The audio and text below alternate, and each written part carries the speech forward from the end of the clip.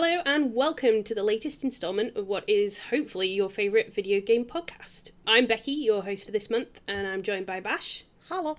Chip. Hello. And Andy. What up? Did you say it? Did you say the full thing? Nope, because it's a DLC. I've removed the fucker and I'm going to sell it later on. Oh, I get you. Ah. I'm not sure how I feel about the sentence, I'm going to sell the fucker on. You fell Did into you my see trap. we'd had our first merch request on Twitter as well for this? For a What Up Fuckers t-shirt. Oh, yeah, hell yeah. See, Yeah. just- Who was that? my Can we ego ban does not need this. I don't know who, I think it was Liam the Mason actually on Twitter. I may be wrong. Liam, you're banned from the podcast. He's my favourite listener.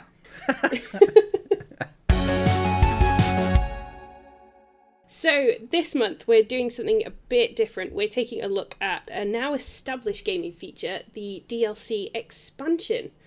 I was going to leave a pause for the music. I don't know what you're doing. Yeah, good with luck that, Chip. working that one out, Chip. Yeah, Oh, fuck. Yeah, what am I going to do for that? I don't know.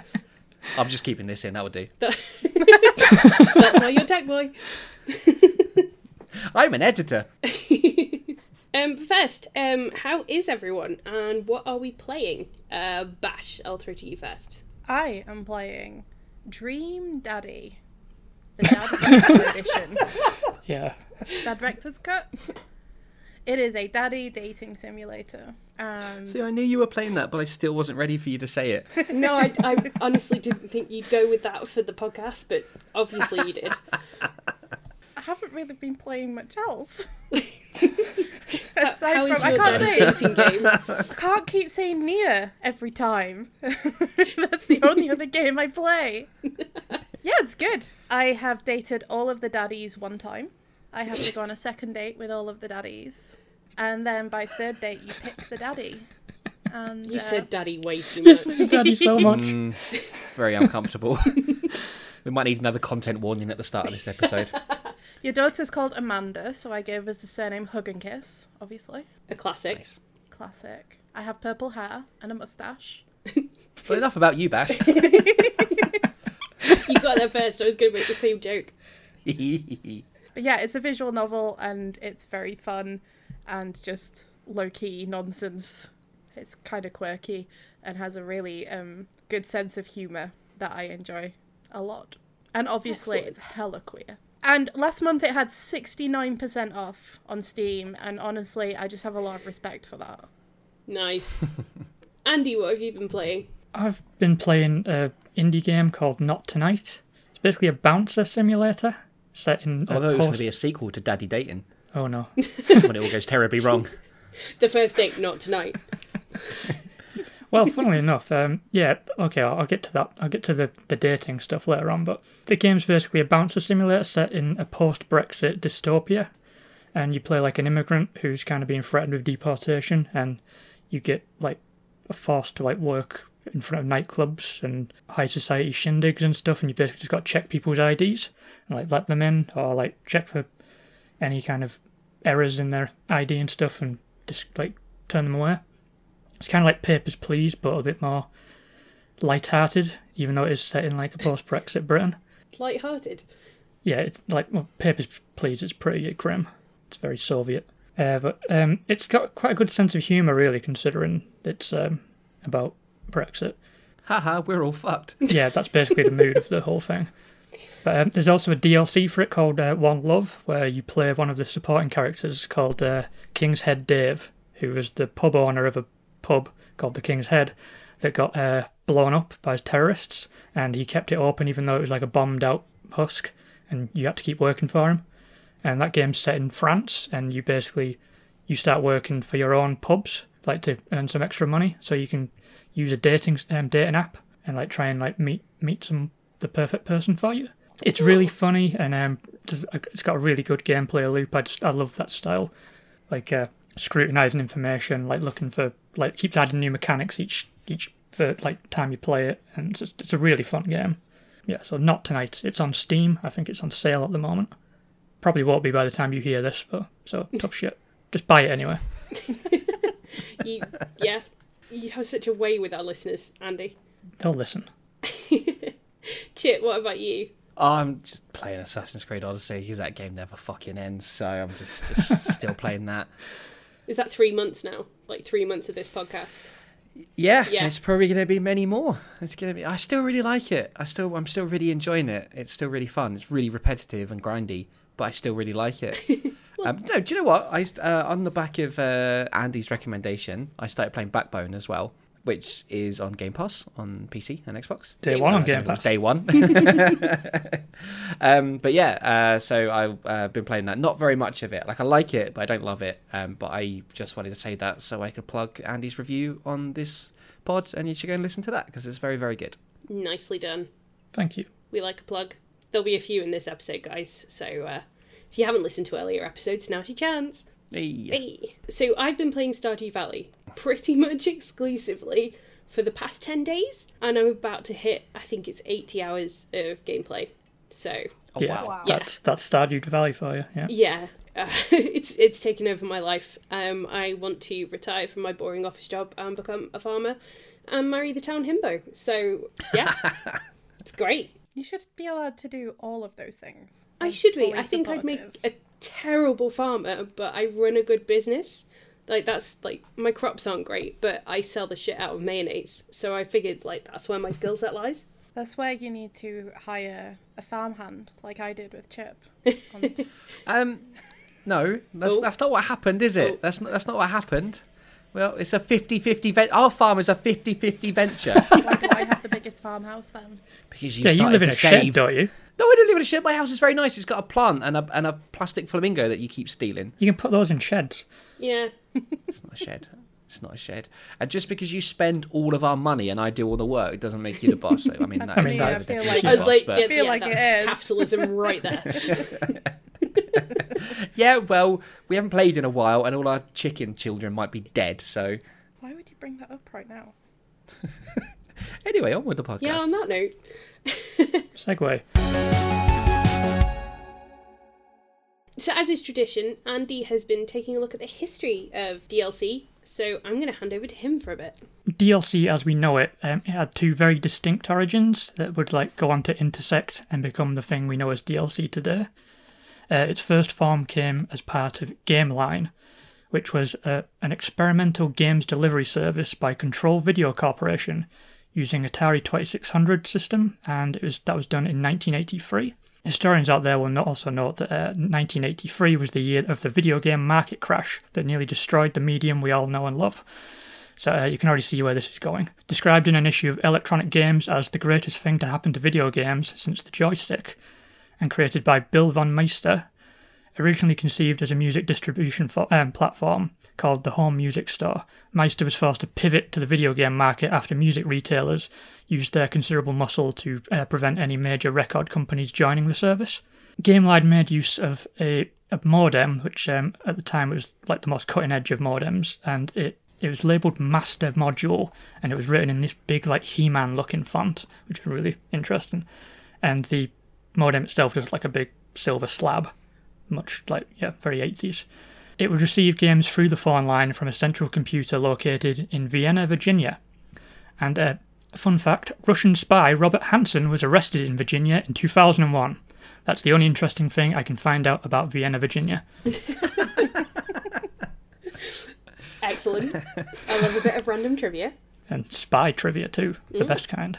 So GameLine would charge a rental fee per download, on top of a $49.95 yearly subscription cost, which would be the equivalent of $135 today for a yearly subscription. The rental cost would be about $1 per game, and that would be limited to 8 players of that game, and then the game would become inaccessible afterwards. So this was not especially good value for money, as the same games that were available on GameLine could be picked up in budget sections of most stores for $2.99 at that point. And GameLine did not acquire any licenses for the big publishers, even when things were really precarious in the industry, like Atari, Activision, Mattel and Parker Brothers just didn't want anything to do with them. So like in modern terms, that would be like thinking about Game Pass if they didn't have access to like Bethesda and things like that. But if you wanted to play Porky's the video game exactly 8 times, GameLine was the place for you. Don't want to think about what that would entail. We won't do an episode on Porky's the video game Thank you. I appreciate that. yet. No. So so like a mixture of lackluster roster, poor value for money, and the entire game industry collapsing meant GameLine and its revolutionary approach to game distribution died the same year it launched.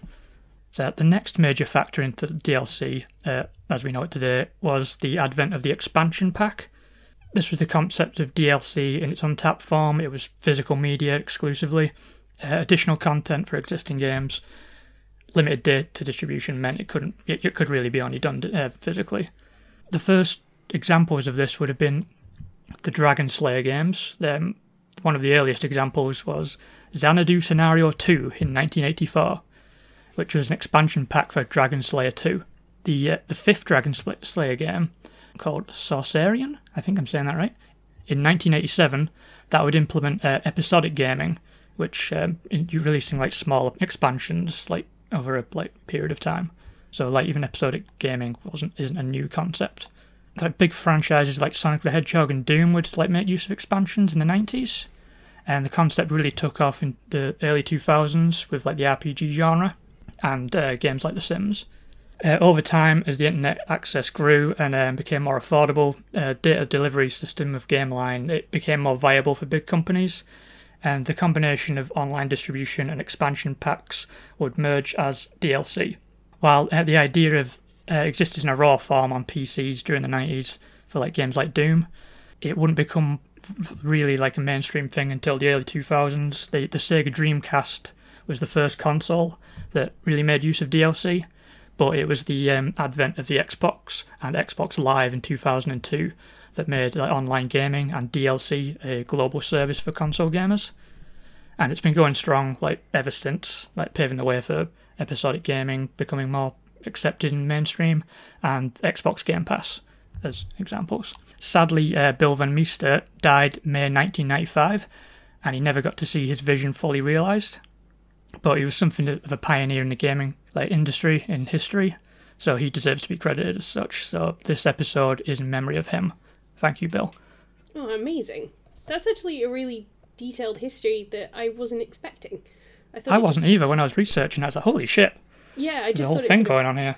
came to be. That's really cool. Well, thank you very much.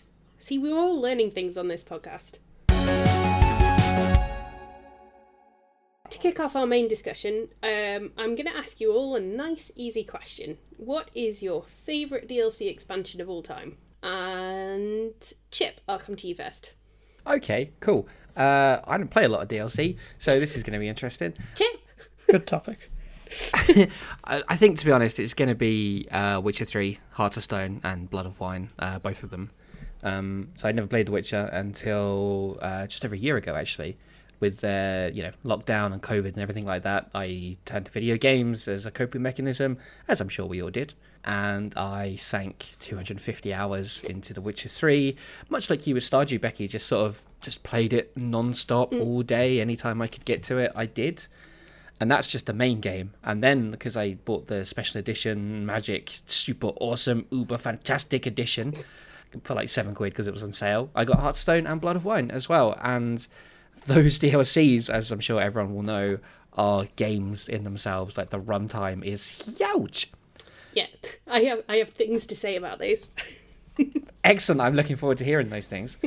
And I think what I liked about them is they kind of did quite different things to a lot of the original game as well. You know, you got your usual monster hunting and stories and all that sort of stuff, but it's set in sort of new areas and new worlds and stuff.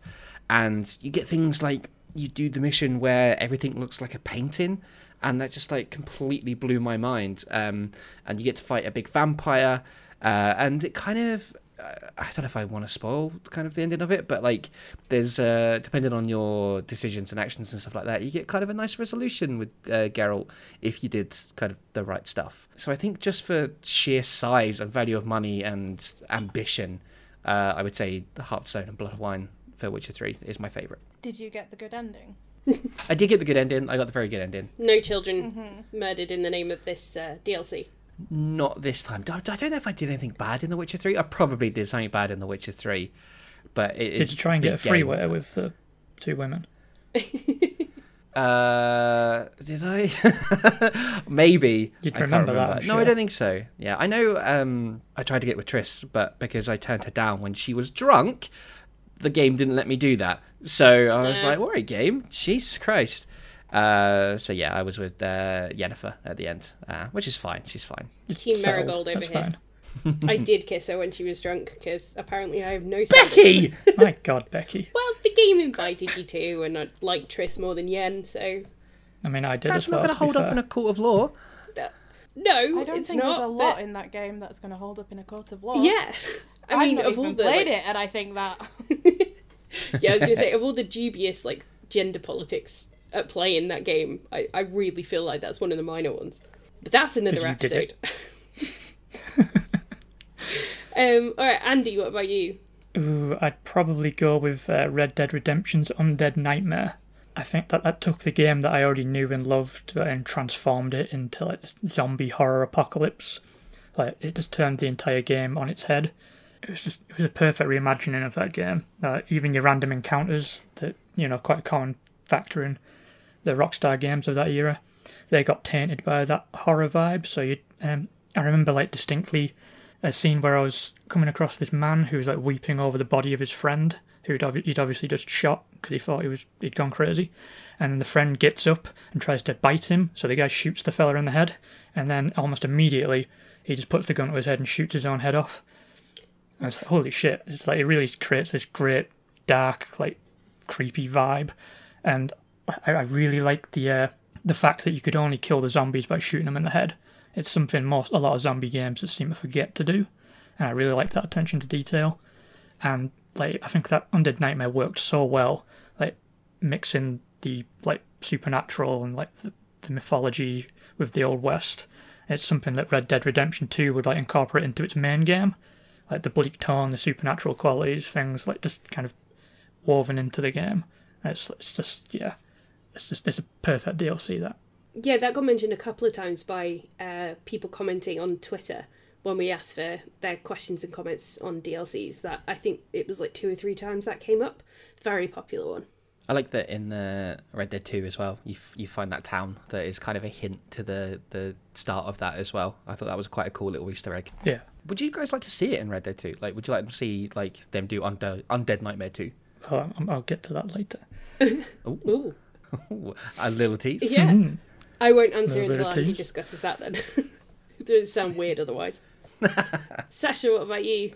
I really struggled with this question because the whole time since we said we were doing DLC, I've been trying to really think about what DLCs have I played, and I really come up short.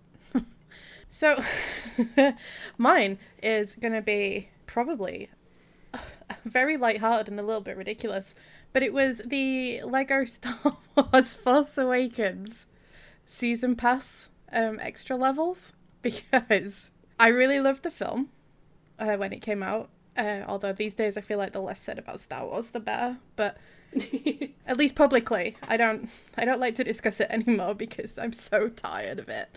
But It's a secret shame now.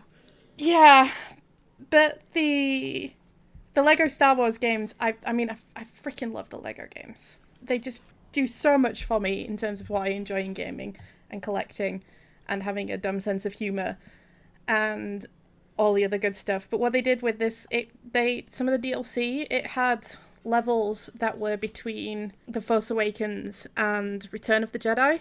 So it actually added to the lore as well, like of the whole Oh, that's Star cool. Wars.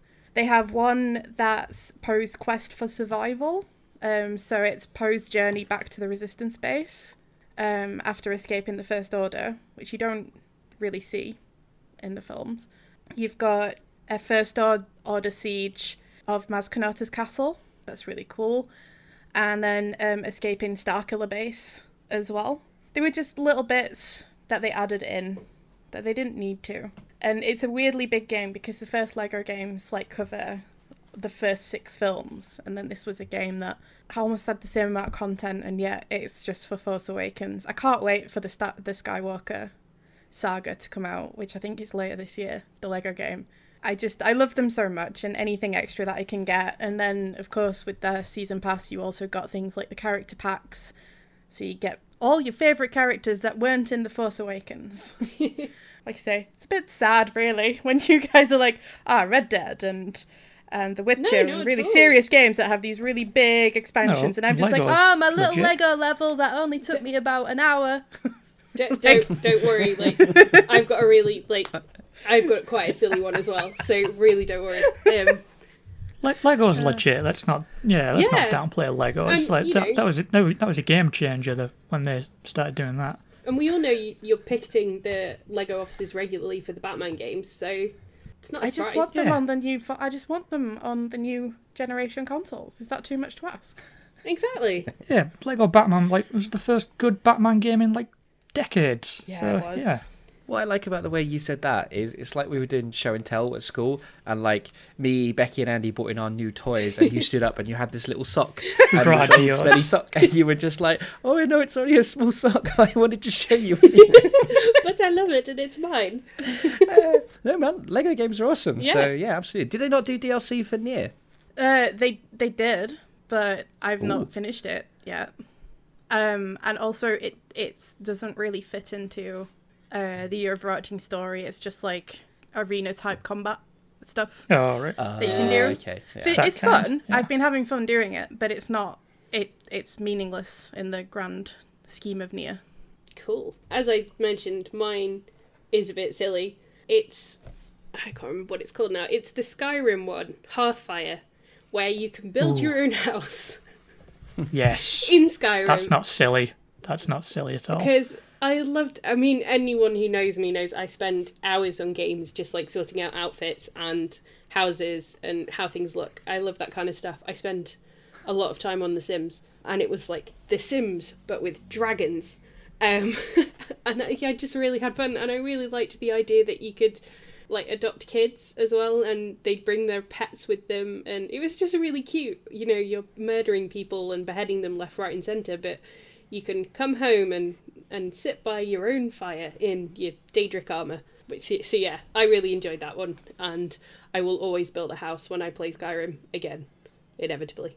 Have you seen the Gus Johnson video, Skyrim House? Yes. Yes. That's what I was thinking of when you were talking. Just I want to live in a Skyrim house. And there was that thread about there was a guy who guy who adopted the dog or something. Yeah. And he That's tried just to protect the brilliant. dog, and he created a family to help keep the dog company. And Yeah. It's entirely inconsequential in the actual scope of the game, but I really enjoyed building all the houses. I think that's a good example of DLC because it changes the game in an interesting way. Very true. It's not just tacking on stuff that could have already been there. It was something new. Yeah, and I think it's sort of I think part of the problem with Skyrim is the Dragonborn character is quite blank for obvious reasons, because it's a universal thing, so you can create your own little story when you've got houses and things, rather than just sort of being this chosen one figure, which I think is quite nice as an expansion. So I've got some listener honourable mentions here. So friend of the podcast, Foxy, gave us an entire list. Of course he Of did. course he did. He's so prepared. God damn it, Foxy.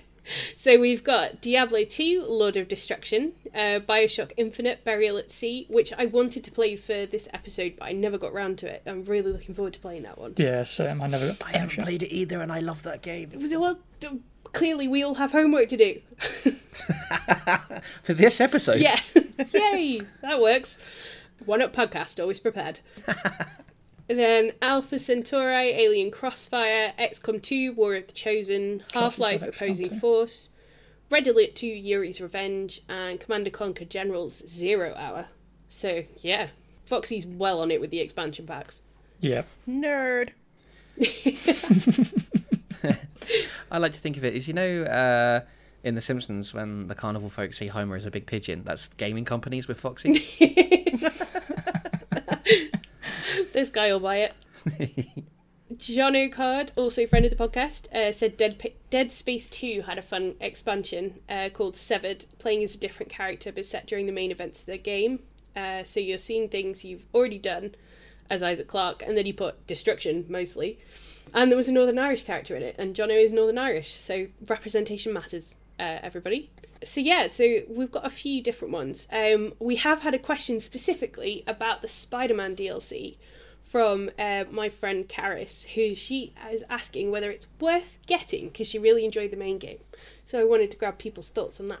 I have played it. Yeah, it's very good. It's I was really excited to see the Black Cat. A big fan of the Black Cat, Yes. And it is good. It's quite tough in places compared to the main game, but it is very good, but not as good as the main game. I would say about that. I would pick it up on sale maybe if you can. But the thing is, it's like I just love playing that game. Like I would just happily swing around the city for hours doing now. And it's more of that. It's more of Spidey action. It's just not, the story's just not as strong as the main narrative, which is super strong. So it's a solid 7 out of 10.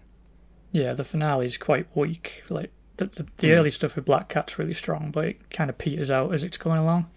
It's not essential, but if you do like with Chip and everybody else, if you love playing that game, it's another reason to play more of it. So it's I'd probably get it on a sale if it's available. Was that pun intended? What pun? You said peters out. Oh, no, that was accidental. Hey. I'm not taking I'm credit going to for guess that. no. If it was intended, I probably would have said no pun intended. I'm wasted on you lot. I missed it entirely. I wonder what they were on about. Yeah, so I'm most of the way through the Black Cat section because I love Felicia. So I was very excited to play that. I was a bit disappointed to see there's more of the grindy aspect in there. I think I'd have liked it just to have been story based rather than have to do more crimes around the city and whatever Screwball's doing. Oh, fuck Screwball. I hate Screwball. The Screwball Yeah. stuff Her fucking sucks. missions are the fucking worst. As soon as she popped up, fuck I that was DLC. like- do not buy it. Whoa, extreme.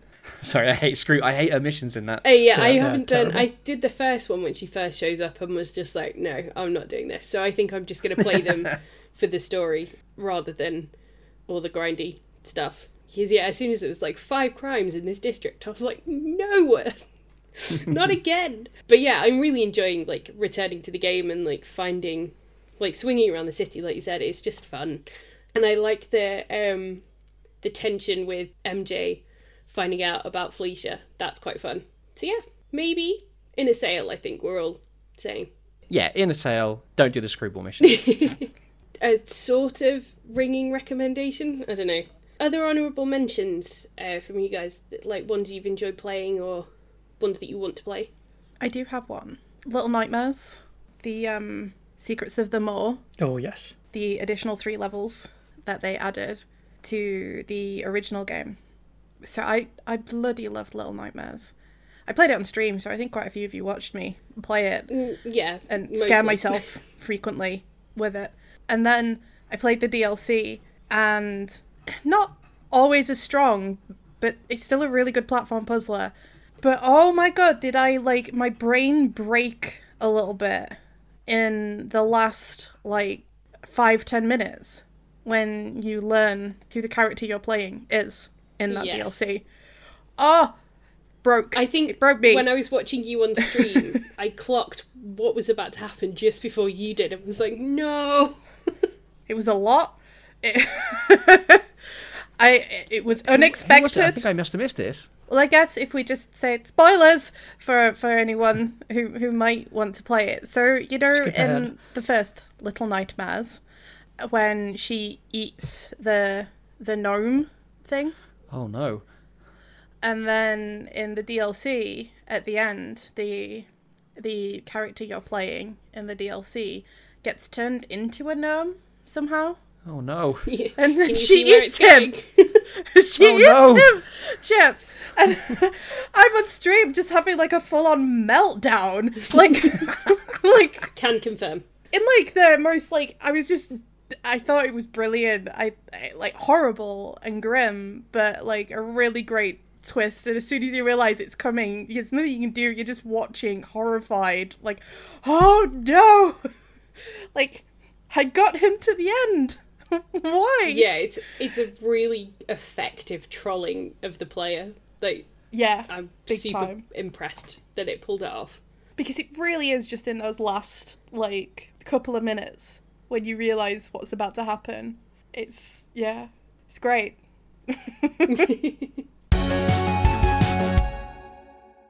One of the ones I wanted to mention was the Baba Yaga DLC in, see if I remember, Rise of the Tomb Raider, the second one. I really enjoyed that one. That's great.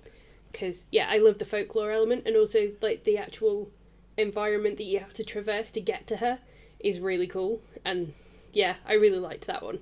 It's a fun little diversion. Feels very un-Tomb Raider as well. At least for those ones, they're all quite grounded in reality. Where this one's opens it up a bit more. And I didn't even know it was DLC. Like, I must have just bought like a super special fancy edition. Yeah.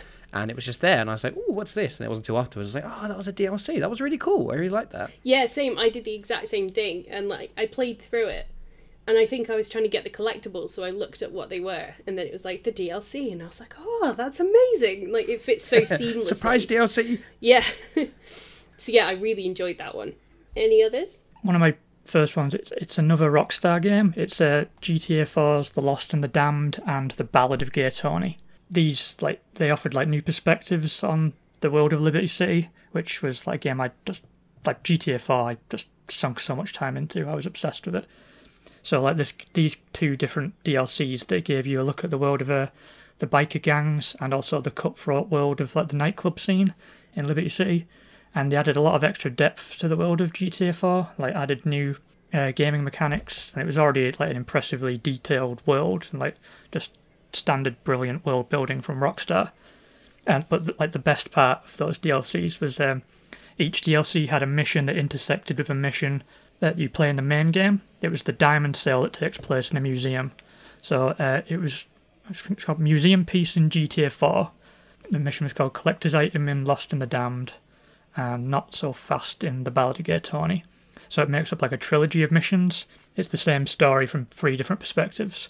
And I thought that was just a really cool idea of building on the chaos that you experienced in the first game. It's just, I wish more game DLC did things like that, just played around with your expectations. It's a really, I love both of those games. I wish Rockstar would do more story DLC. Yeah, for that's GTA. Yeah, I wish.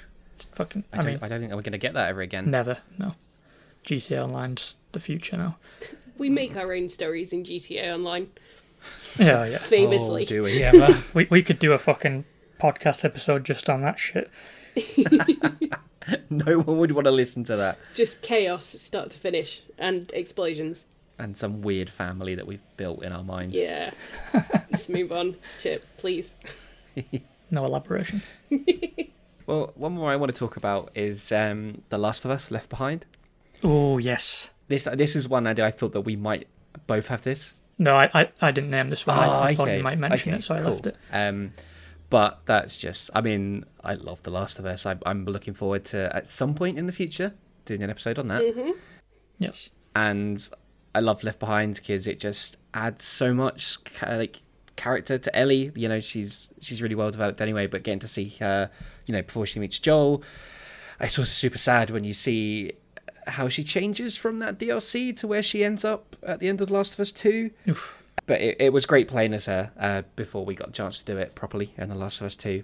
And that's really, really great. It takes all the good stuff from The Last of Us and just gets you more time with Ellie, which is always a good thing because she's great. It adds some new mechanics as well, which The Last of Us 2 made use of, the use of sound as a distraction method. Because obviously Ellie can't throw down like Joel can. So they found new ways to make you, added more strategy to the game, which was something The Last of Us Part 2 does really well. That opens up the combat completely. So that was a really cool detail as well. Yeah, absolutely. And it's much harder when you go from wanting to protect Ellie to, as Joel, to actually playing as her and feeling more responsibility to keep her safe. Yeah. No dickhead run of The Last of Us then for you, Chip. No, it'll break me. There's no way. You did so well with The Walking Dead. Break you at all. Oh, did you not see me at the end of the first season, Becky? Yes. You made me cry. Yeah, it broke me.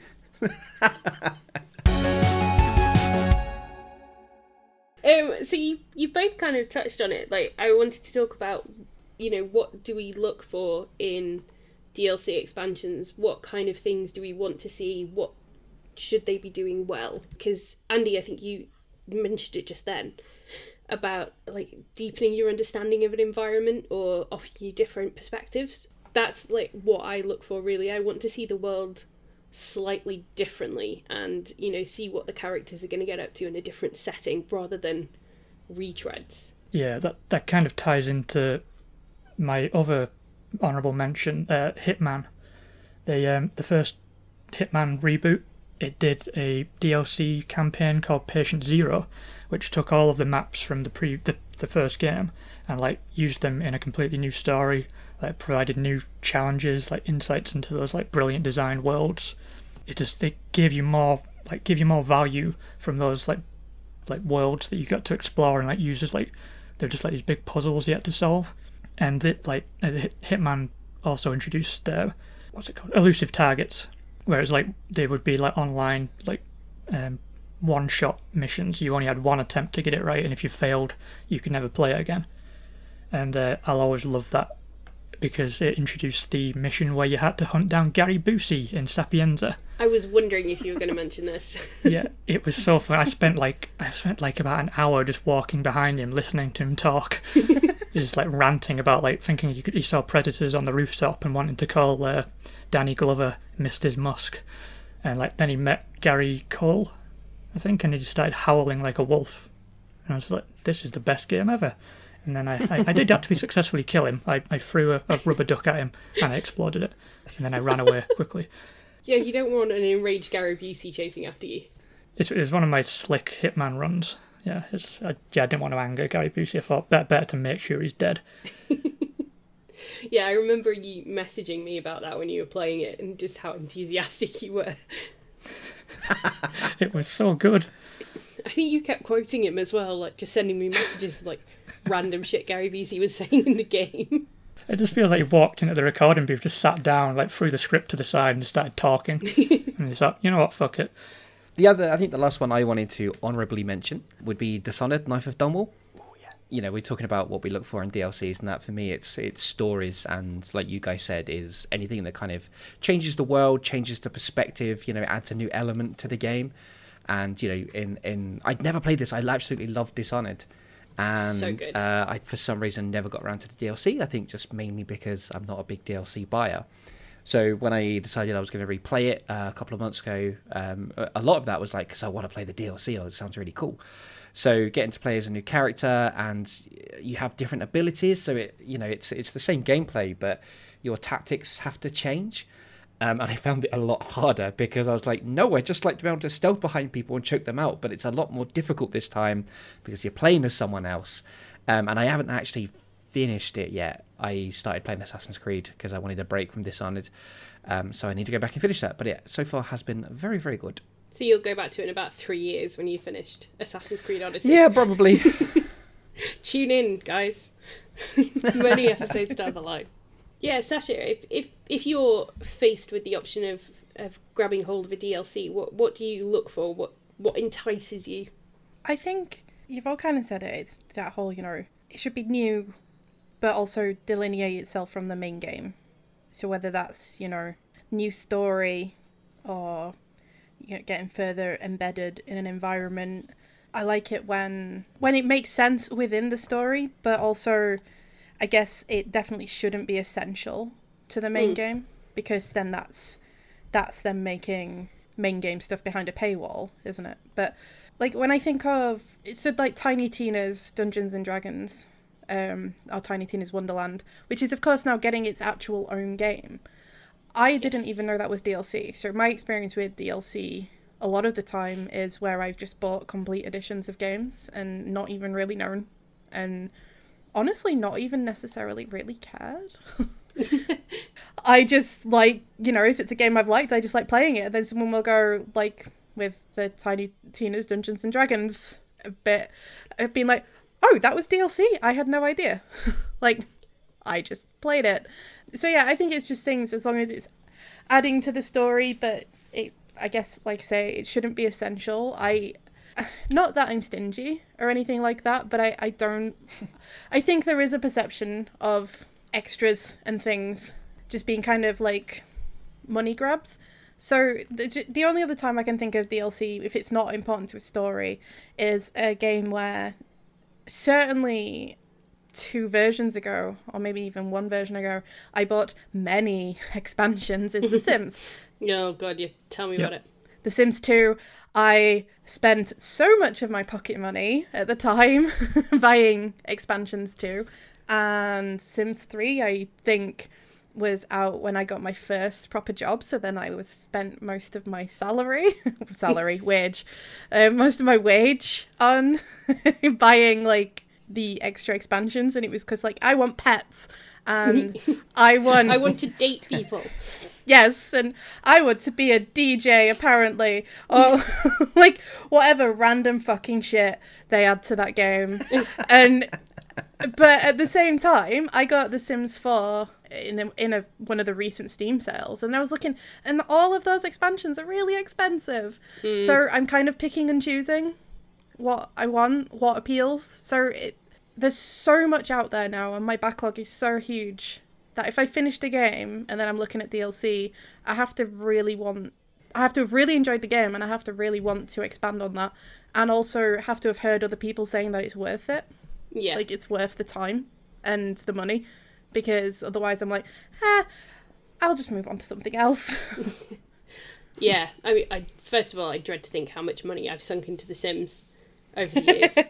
Like, I just would not want to see that all in one place, especially when it's for things like the Haunted House pack.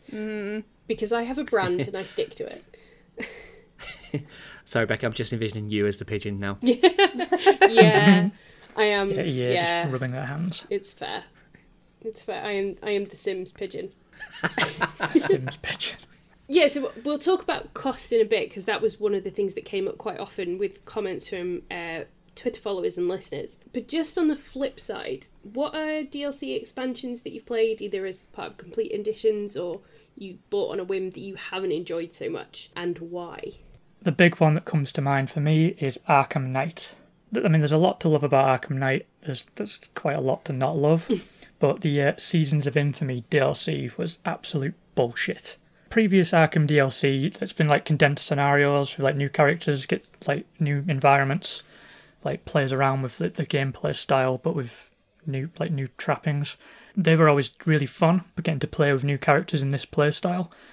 But the Seasons of Infamy pass, it was literally just the rogue-based side missions that in the main game, but like these were chopped out and then sold back to you. Like, it was stuff that should have been in the game to begin with. It wasn't a story in its own right. They were all completely independent to each other. You just download it and it just slots back into the game where it belonged in the first place. It's just stuff like the Riddler and Man-Bat missions in the main game. It's just stuff like that, but they were all a lot worse. It was the shittier versions of all those things that were in the main game. But they sold them back to you, and they thought they could get away with that. Ooh. It's just really frustrating when games do that. Like, just taking something that should have been yours for the price you paid, because you already pay way too much for a video game to begin with, and then they just take stuff out, and then they try and like sneak it back to you and ask for more money. Yeah, that's shitty. That's really shitty. I think I'd probably like write an angry letter at that point. Like, that would drag me over the line of, a concerned email. That this is travesty. So Chip, I think I'm going to upset you with one of my choices. Excellent. So I liked Blood and Wine when it came to The Witcher 3, because that was fun. That's great. Could not stand Hearts of Stone. I was so bored. And was just like, I'd sunk so many hours into The Witcher 3 by that point. I was like, no, I am getting through this DLC. I am doing it.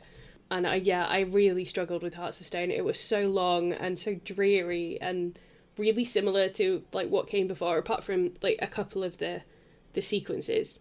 Yeah, I found it such a trudge. Apart from the wedding scene, I think was the only bit I actually enjoyed. Sorry. No, I that's think so that's fair. Cause yeah, you're right. Well, I know how you are about The Witcher. So. Yeah, but like Blood and Wine was something new, whereas Hearts of Stone was more of the first game. Yeah. It took place in the same map. It could have been played like parallel to the main story if you got it early enough. It just added more to that game rather than giving you something new, which is what Blood and Wine did, and that's why that felt so refreshing, to like jump into this whole new environment, this new culture, taking in this new story, like completely separated from all of the stuff with the Wild Hunt. It it felt fresh and it kind of rejuvenated my interest in The Witcher 3 at that point. Yeah, and Geralt got a house that you could decorate, which, as we've discussed, really appeals to my interests. And a I winery, really no less. enjoyed doing that. That was Yeah, great. it was so. Every time I went back after something had been done up, I was like, "Oh, it looks so nice. It's so fancy." I got upset because there wasn't room for more armor. Yeah. Like, because I had so much armor at that point, and I was like, I want to display them Yeah, all. every time I got like a fancy sword that I didn't like, I wasn't going to use because it was too low a level or anything, I'd be like, I'm going to display this on my weapon rack. You're going in my bathroom. Welcome to the guest room. Ooh. Yeah, so I really enjoyed that one. I didn't like that. So I missed out on the trip to, is it like a Wonderland style thing? Because of the decisions I made. I think that should have been built into the main story anyway, that you went off into that fantasy bit, diversion. But yeah, otherwise Blood and Wine I liked. Hearts of Stone was not a fan.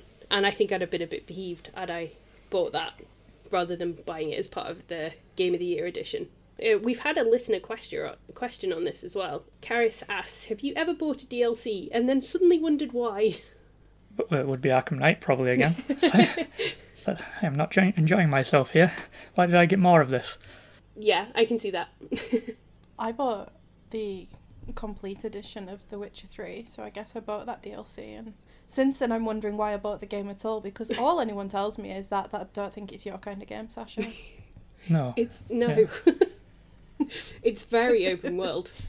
Like, Yeah. huge. Oh, it's the Very, Yeah. very It's big. enormous.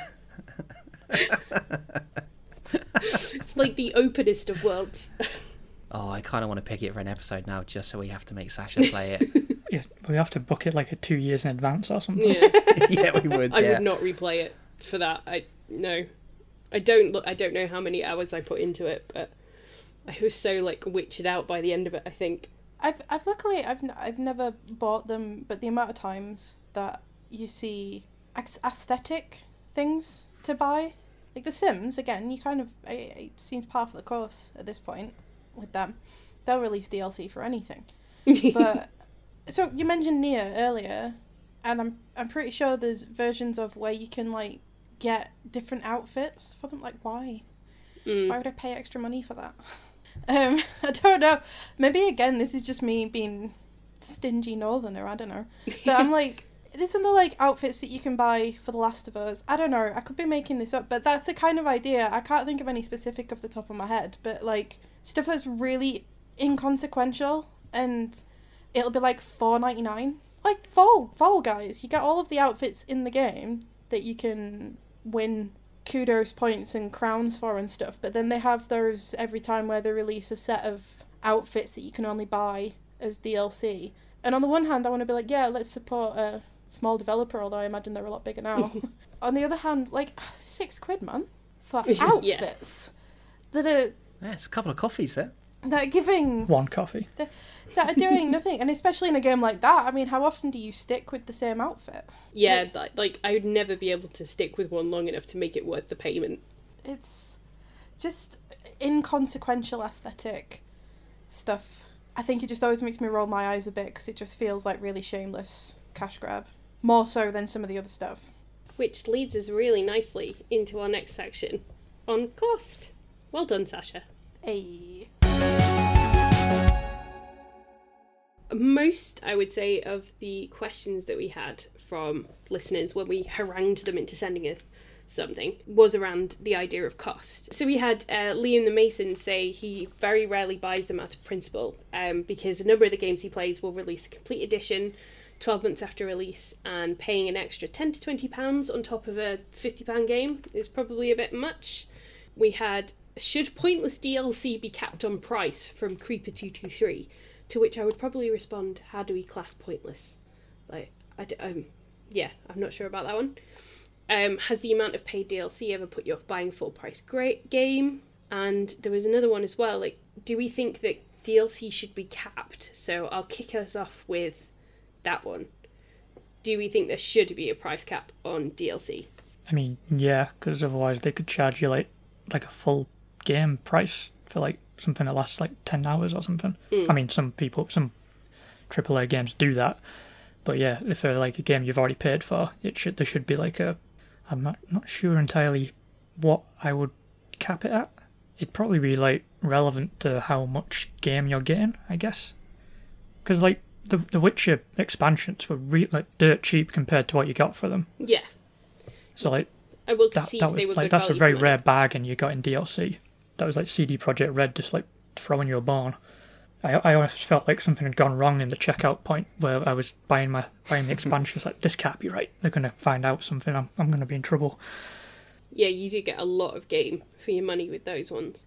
Yeah, I don't know. Probably no more than like half the price of whatever the game cost originally on release. Can't see it got anything over that being acceptable. Yeah, and I think like for that price, I'd expect like a lot extra as well. Yeah.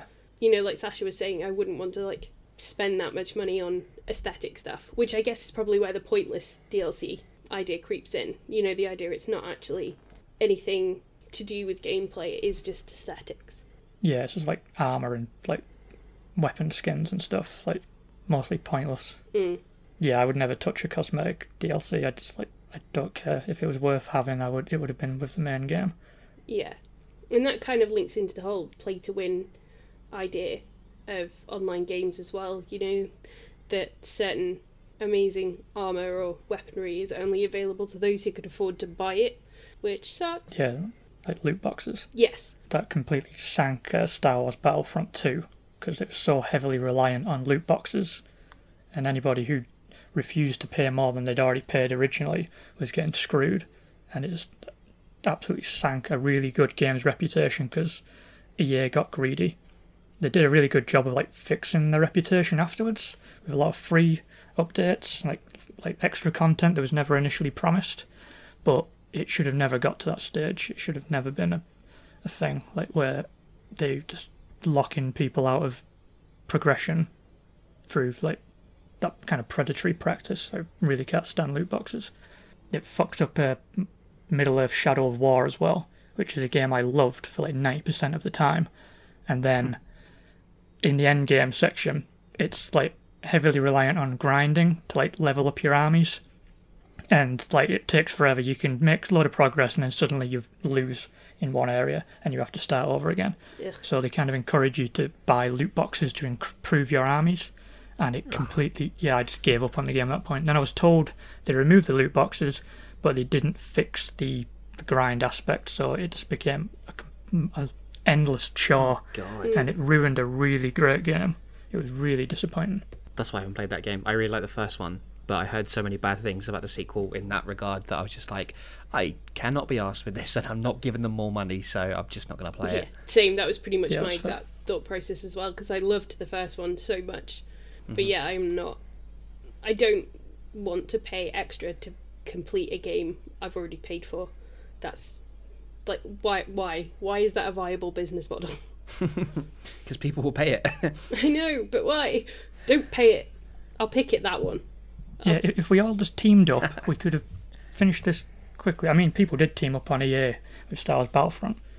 They like basically shamed them into like dropping the loot boxes, which was nice. Yeah, Bit of a game is actually doing something useful for once.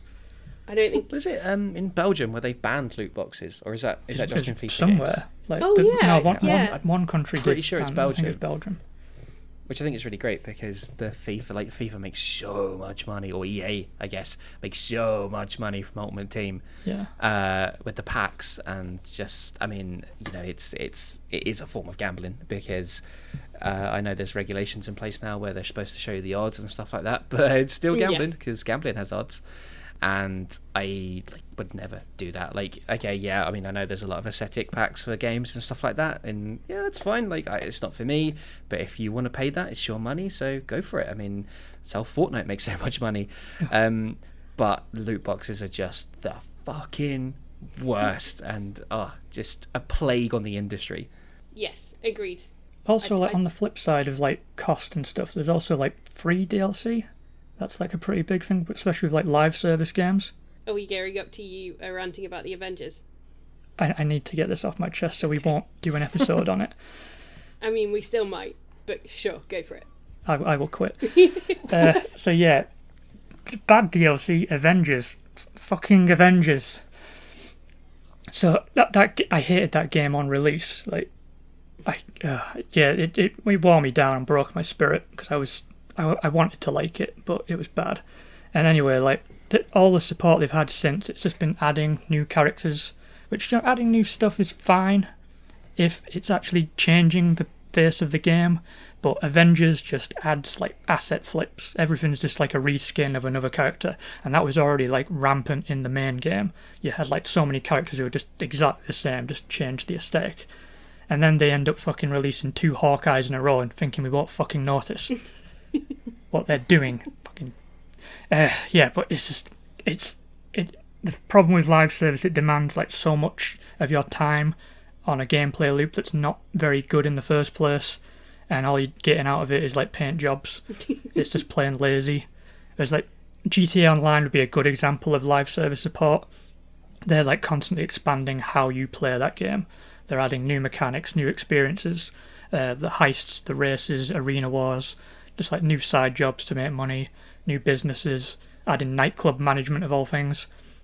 And that game is massive now compared to what it was on release. And it's all like, it's just building on the core gameplay loops and adding new ones, and it's just really interesting. Every time you come back, it's something new. Whereas Marvel's Avengers is just offering you that same blandness every single time. They're just changing the packaging. It's basically just Malibu Stacy in a new hat. But she has a new hat. And people, well, not a lot of people fall for it because the player base is basically fucked, but they're going to have to give that thing away for free eventually to actually get anything out of that. Well, they already have been doing, haven't they? Wasn't it one of the PlayStation exclusives? Yeah, PS Now. It was a PS Now thing. Yeah, PS Now, that was it. And it's always on sale for half price. Yeah, I noticed that. You can't give that thing away. Should I? But no, I don't know. I think the only time I'd play it is if we did decide to torture you with an episode. Please don't. Please don't. I wrote so many words in my review. I'm done. That 4 out of 10 is all you need. It's done. It's over. I like that we're already starting to pick games that are just to troll everyone else. Yeah, I'm good. I've got it off my system now. You're good. You're okay. Yeah. Sure? Well, I'm never going to be okay. I played Marvel's Avengers, but for now, I'm fine. Oh, the horror.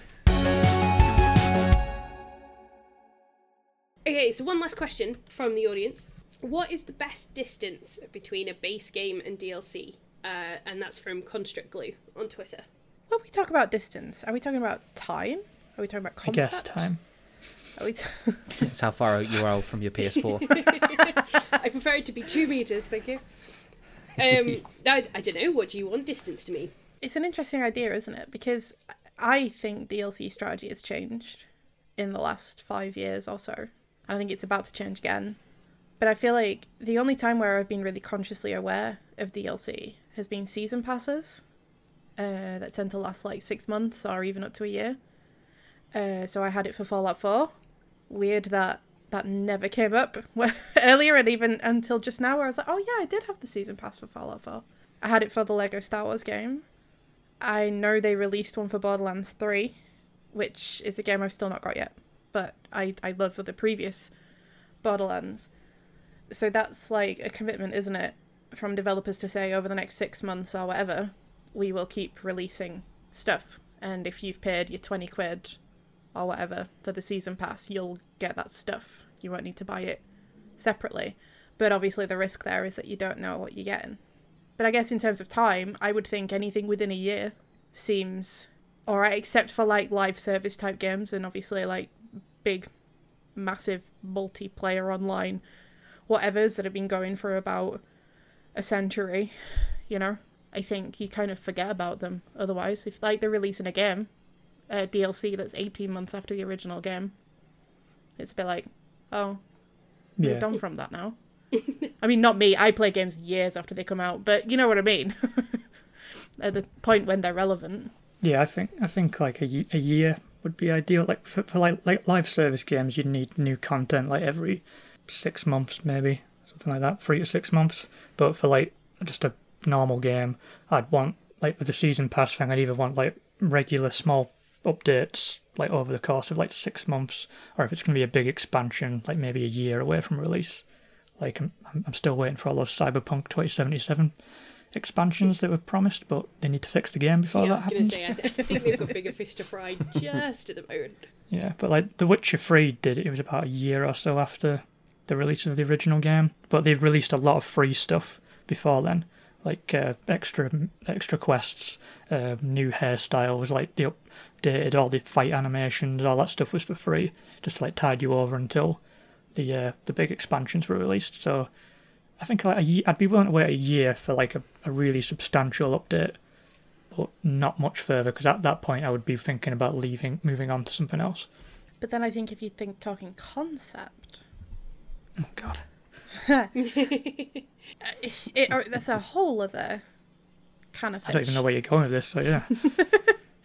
But like, it has to be close enough to the game, because there's a reason you play. If you've got the DLC, there's a reason you got it. You liked the base game. It's got to be close enough, but then it also can't be. Well, it can't be a reskin. It can't be a retread. It can't. It can't be the same thing you've already played, but just like a little bit different, because I imagine that's really disappointing as well. Yeah, I wouldn't want to play a game I'd really enjoyed to suddenly discover the DLC is something entirely different. Or exactly the same. Like, you can't go either way too far, because like you get bored of the exact same thing. But if it's so radically different, you're like, this isn't what I wanted. It needs to be just new enough. It's like, the Goldilocks of game content. Yes. Just right. Blood and Wine is basically the perfect porridge. My example for that would be the Arkham City one, where you play as Robin. I really enjoyed that because it was so compact. They did some good ones. Yeah. Arkham City did some really good DLCs. Yeah, so it's the Harley Quinn one, which, yeah, I really enjoyed. Not only because you got to spend a bit more time with Harley, but also, playing as Robin and having like new things to interact with the environment. It wasn't too radically different. It also wasn't too long, which seems to be a big thing for me. Like, I like my DLC quite compact. I'd like to flip that round a second, because thinking about that question got me thinking about a game that I have played that came out that I think should have been DLC, not a new game. Ooh. Oh. It was the new Spooters game. Ooh. Which I know none of you guys have played. Oh, Miles Morales, yeah. The Miles Morales game, yeah. And I won't obviously go into any details. Yeah, don't brag about playing a PlayStation 5. Because I would kill you. You'd have to catch me first. I know where you live. That is a worrying statement to make. In that tone, on a podcast where there's witnesses. I'll cut that out. I took my headphones off. I didn't hear anything. Leave me alone, Chip. But yeah, like, that's a game that came out that was, a couple of years after the original, the OG, and it came out obviously as a full price game, in spite of the fact that the story itself is probably, I would say, less than half as long as Spider-Man. And yeah, it probably fits into this thing of what is the best distance between a base game and DLC, not just from time, but also from concept and stuff. It's obviously got enough new, and you get into play as a new character, and that's all really cool. But there is that thing afterwards where I'm really glad that I didn't pay full price for it, is what I'm going to say. I'm really glad that I got the opportunity to play it, that somebody else owned it. Because I actually totally get all of the comments that came out around the time where people were like, wait, that's it? Why was this 50, 60 quid? I guess it's kind of flipping that on its head. Again, around that distance between base game and DLC, like, I think they released it as a new game just because of the amount of time that had happened between the two. And because obviously, yeah, it was Miles Morales, and absolutely he does deserve his own game and he deserves his own stories. But I still think it either should have been price pointed better, or it could have just been a really good interim DLC, because there are examples of those. Yeah. Where the DLC is so big. Well, you've mentioned them on this podcast, where the DLC is so big that it's practically a game in and of itself anyway. Mm. But then people don't feel ripped off by it, when it's like, oh, but it is still really similar to the original in a lot of aspects. It's just new story and stuff, you know? That's interesting, that. Like, thinking of games that should have just been a DLC expansion. I can't think of any off the top of my head, but there's been a few where they've just released something that wasn't substantial enough to justify being its own thing, and that's a problem. Like, DLC should like justify existing in the first place, but games should also justify not being DLC. Well, if we're going back to the original question, I don't care.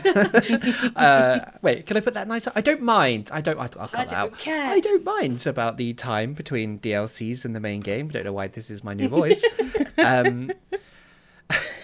So a lot of the time, if I'm going to pick up a DLC, it'll be for a game that I really like and I want more of that story. See Spider-Man, which is a game that I pre-ordered and then bought the DLC and played them, as soon as they came out, because I think they came out in about 3 parts across the next few months, so I got those right away. But yeah, like I said at the start, like for the most part, if I pick up a game on sale, I'll maybe tend to pick up, the big expansion, super duper mega awesome fantastic edition, so I can get those DLCs included, and then I don't feel like so much that I've paid for DLC that I don't like. It's there if I want to play it, or it or not. So yeah, I don't really mind. I'm not really too fussed about times and how that works in terms of DLC and the base game. Yeah, I think it would probably depend on the game for me as to how quickly I wanted something extra afterwards and how long I was prepared to wait for something. I'm trying to think of an example, really. But again, I tend to buy the super duper fantastic awesome, all the other words that Chip used, versions of games, so the DLC tends to already be there. I'm trying to think. I'm sure there's definitely an example. But I think for some of my favourite games, so like Horizon Zero Dawn, if they decided to release a DLC now for the first game, on top of the Frozen Wilds, to bridge the gap until Forbidden West, I would absolutely buy that, because I love that game. For next month's podcast, incidentally, everyone. So I think, for something like that, it wouldn't matter how long between the release of the original game and the DLC. I think I'd still probably get it anyway. But probably for a base game that I wouldn't necessarily enjoy as much, I wouldn't be as bothered. It would come down to how much you trust the developer as well. Oh, massively. Like with The Witcher 3, like with CD Projekt Red at the time, I was like, yeah, just take as long as you need. Like, I trust you're not gonna let me down. It's like things that age poorly. I love Cyberpunk 2077, but obviously a whole lot of fucking stuff happened. The irony. So yeah, there's like if Naughty Dog said they were going to do a Last of Us Part 2 expansion, I'd be happy to wait like a couple of years because I just trust them. I know it'd be worth it. I'd be willing to wait because I don't want to go through any of that ever again. Hang on, aren't you picking The Last of Us for the episodes? Aren't they your choices? Yeah, and I'm not looking forward to experiencing all the trauma again. Okay. Just flagellating himself. I just remember playing that on my 24-hour stream. It was my first game, and it made me cry within 10 minutes. Yep. I was like, well, this is a cracking start to my 24 hours of gaming. I'm crying in the first 10 minutes. Yay! It is a great opening. Not looking forward to seeing that remade with Pedro Pascal. Yes. That's going to break me. Oh, Pedro, we love you. Poor Alpha Daddy. Oh. But can you date him? Maybe Try. that's what we need. We need a daddy dating Pedro Pascal DLC. Yeah, just all of his characters have updatable options. Hey, the daddy dating game, it obviously had DLC because I'm playing the Director's Cut. So Okay. it has new stuff. Right. I don't know what it is. Oh, it was in director. Okay. Yeah, it kind of Sasha's thing broke up for me there, and it said Dad Rector, and I was No, like, that's "Ooh, literally what what?" it's called. It's called... Yeah, but there was like That's if the Dad date goes Rector. well. there was like a break I between think Dad Sasha's and then missing Rector. your wordplay is here. Erections. There we go.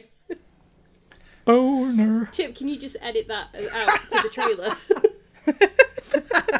Yes. Excellent. Alright, so for one last question, I thought it would be quite fun to ask this of you. If you could have any DLC of any game in any era, what would it be and why? And Sasha, I'll come to you first. I don't know that I have anything. And I know that that's like a proper cop-out. But... It is. Only slightly. And no, but it absolutely is. But I think, again, it plays into how I play games, and as a gamer, I don't play games when they come out. I wait. There's been, in the last 10 years, I think 2, maybe 3 games that I bought when they came out. I feel like DLC just isn't really like a huge thing for me. If you're gonna ask me like games that I've loved, but the games that I've loved truly loved, as much as I would always be like, I would love, I could spend so much time with Max and Chloe in Life is Strange. And yet, at the exact same time, I wouldn't want any more than what I got, because I think it's perfect as it is. And thinking of other games where I feel that strongly, like Batman Arkham Asylum, I think it's perfect as it is. I love that game as it is. And I guess that's probably where I'm getting at. All the games that I love, wherever I think I could have extra, but also I love them exactly as they are, and I don't know what that extra would be. A cop-out, but I think, like, I have my reasons. No, because it's a justified cop-out. I'll allow it. Because yeah, I can't think at all, and I have been thinking about this for days. I can't think of a single game where I think I want more of it, where I don't have enough of it, if that makes sense. Yeah. Andy, what about you? It'd be Red Dead Redemption 2. Yeah. Give me an expansion like where you get to play Sadie Adler as a bounty hunter. Give me just a sequel to Undead Nightmare to like turn that whole world into like an apocalyptic zombie game. Even just fucking add heists to Red Dead Online. I don't care. I just want more reasons to return to that game, which I return to all the time anyway. I just give me more. It's one of those things. It's complete opposite of what Sasha's saying. I just want more of that game and more of those characters.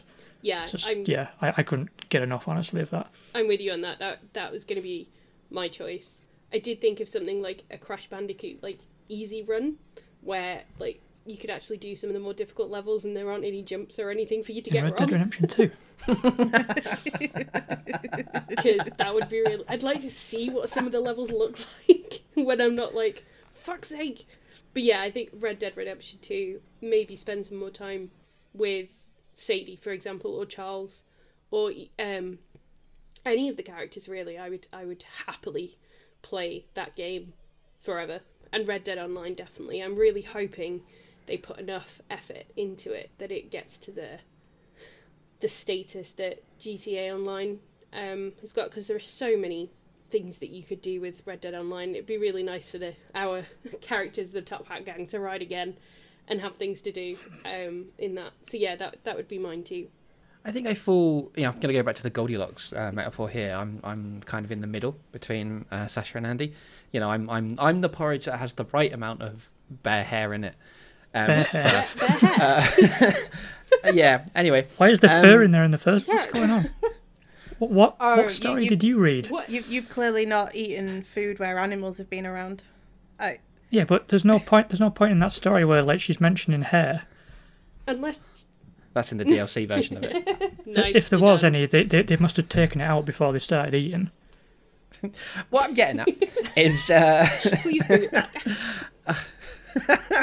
Oh, give me that fishing rod. Right, here we go. So, I would love to see Undead Nightmare 2 for Red Dead.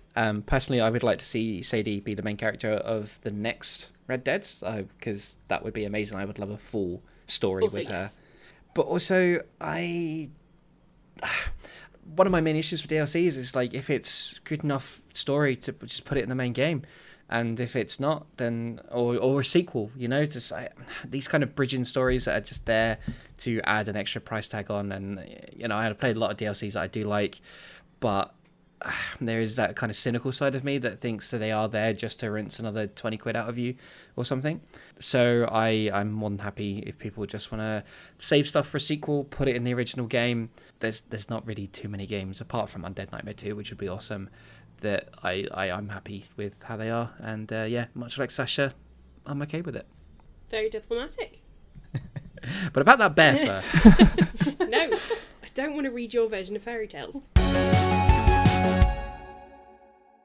Any final thoughts? I think just like DLC should it shouldn't just be more of the same. It should justify existing. It shouldn't be something that you could have just had in the original game. It should feel like a new experience. Like it should feel like something that you could only get as DLC, like Undead Nightmare, something like that. But you couldn't. There's no way to incorporate that into the game, and it should definitely be a reasonable price point. Like there should be good value for money. Otherwise, just give it us for free, like with like what No Man's Sky has to do. They just give us it for free, like because we kind of owed it. DLC just... I like DLC, but it's got to be for a game that I really like now. Otherwise, I usually just buy the bog standard editions of games now instead of the deluxe editions because I don't care about the season pass thing because I've been burned way too many times. So most DLC I just avoid unless it's a game I absolutely love. So like the next one I'll be really into is Cyberpunk 2077, probably, if that ever emerges. We'll keep our fingers crossed. I'm surprised it took that long to mention No Man's Sky, actually, because that's a really good example of DLC like transforming a game's success and reputation. Yeah, it's a completely different game now. It's gone beyond the game. Like they got to a point where the game was finally the game they promised, and now they're still going. They're just still building on it. And it's really admirable. Like, I don't know how they make money doing this, but I am very impressed, and it's like fair play to them. Yeah. Like a lot of DLC should be free. There's a lot of it's not worth charging you for if it's something that should have already been paid for in the main game. That's why I've got a problem with like Watch Dogs Legion's season pass. There's a lot of stuff in that which is just stuff that feels like it was pulled out of the main game, and they're selling it back to you over like a couple of months. Okay, so for games we like, yes, but it has to hit the Goldilocks spot of price, time, and relevance, shall we say? Yeah. Yeah. Or like innovation, Yeah. kind of. Give us something a little bit new. Don't change out too much, but give us something give us like a dash of jam on top of the porridge or something. Perfect. I'm glad we came up with the porridge metaphor. We'll ignore the bear fur or hair or whatever Chip said. Both, Oh, I see. for some reason. I'm never having breakfast with you, that's for sure. Yeah, just don't accept porridge. Do you think he I'm carries... not a bear. You said that so I like how- incredulously. It sounds like you protest too much, I think. Yeah. I like how Chip went with, I'm not a bear. And in my head, I was about to say, I don't think he's carrying around a bag of bear hair to scatter on porridge. Wouldn't surprise me. Anyway, I think my opinion on DLC is to wrap up. Is just in the wrap up is like obviously largely indifferent because I don't have a great load of experience with them aside from if they're already included in a version of the game I've bought. Aside from cynical cash grabs, I think this really is just one of those things where I'm just like, people that like them, great, you do you. It's your money. If you want to spend it on aesthetic stuff, whatever. I find I'm less judging the people that like that sort of content, and I'm more judging the studios that make that sort of content, I would say. so you'd say you're aggressively fine towards the concept of the DLC? Sure. Yeah. No, no, not even aggressively. Just fine. I'm Mildly just fine. It's fine. Passively fine.